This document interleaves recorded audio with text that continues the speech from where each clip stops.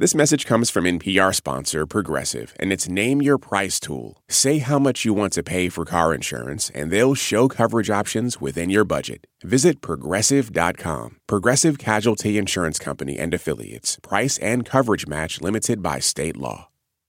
Live from NPR News in Washington, I'm Corva Coleman. House Republicans have impeached Homeland Security Secretary Alejandro Mayorkas. The vote was mostly along party lines after the first impeachment vote failed last week.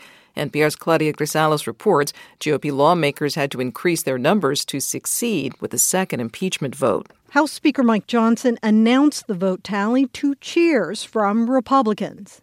On this vote, the yeas are 214 and the nays are 213. The resolution is adopted. Majority Whip Steve Scalise, who was away for cancer treatment, returned to give Republicans a one-vote margin they needed for impeachment. The Democratic-led Senate is not expected to do much with the House action.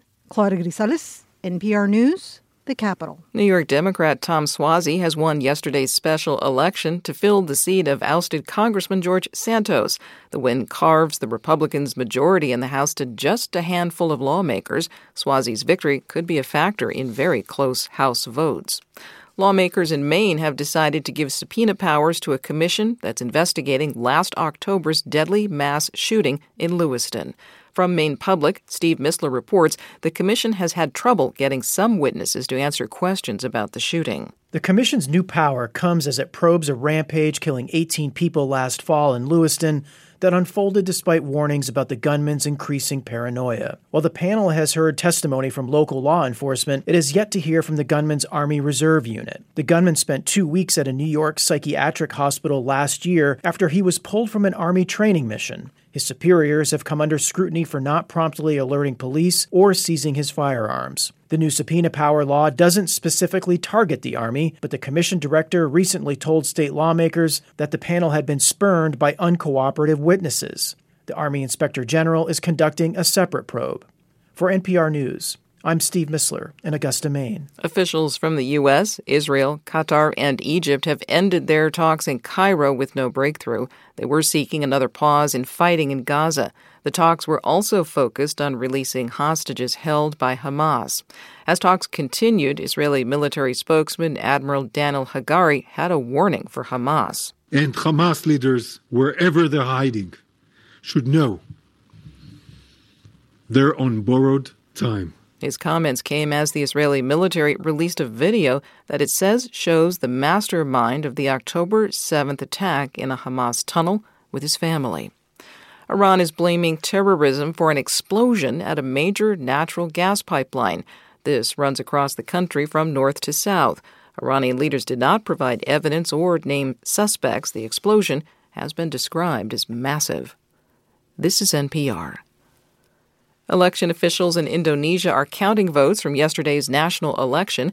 The BBC reports that the front-running presidential candidate is former Defense Minister Prabowo Subianto.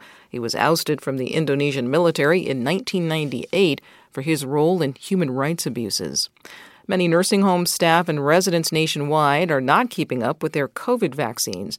Montana Public Radio's Aaron Bolton has more on the findings of a new study. The Kaiser Family Foundation, a nonprofit health policy research group, found that roughly 6 in 10 nursing home residents aren't up to date on their COVID shots.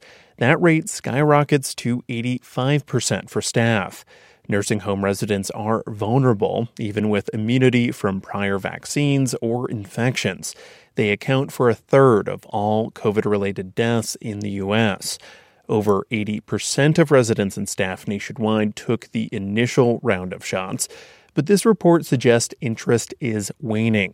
KFF says vaccination rates may continue to drop without action from the federal government.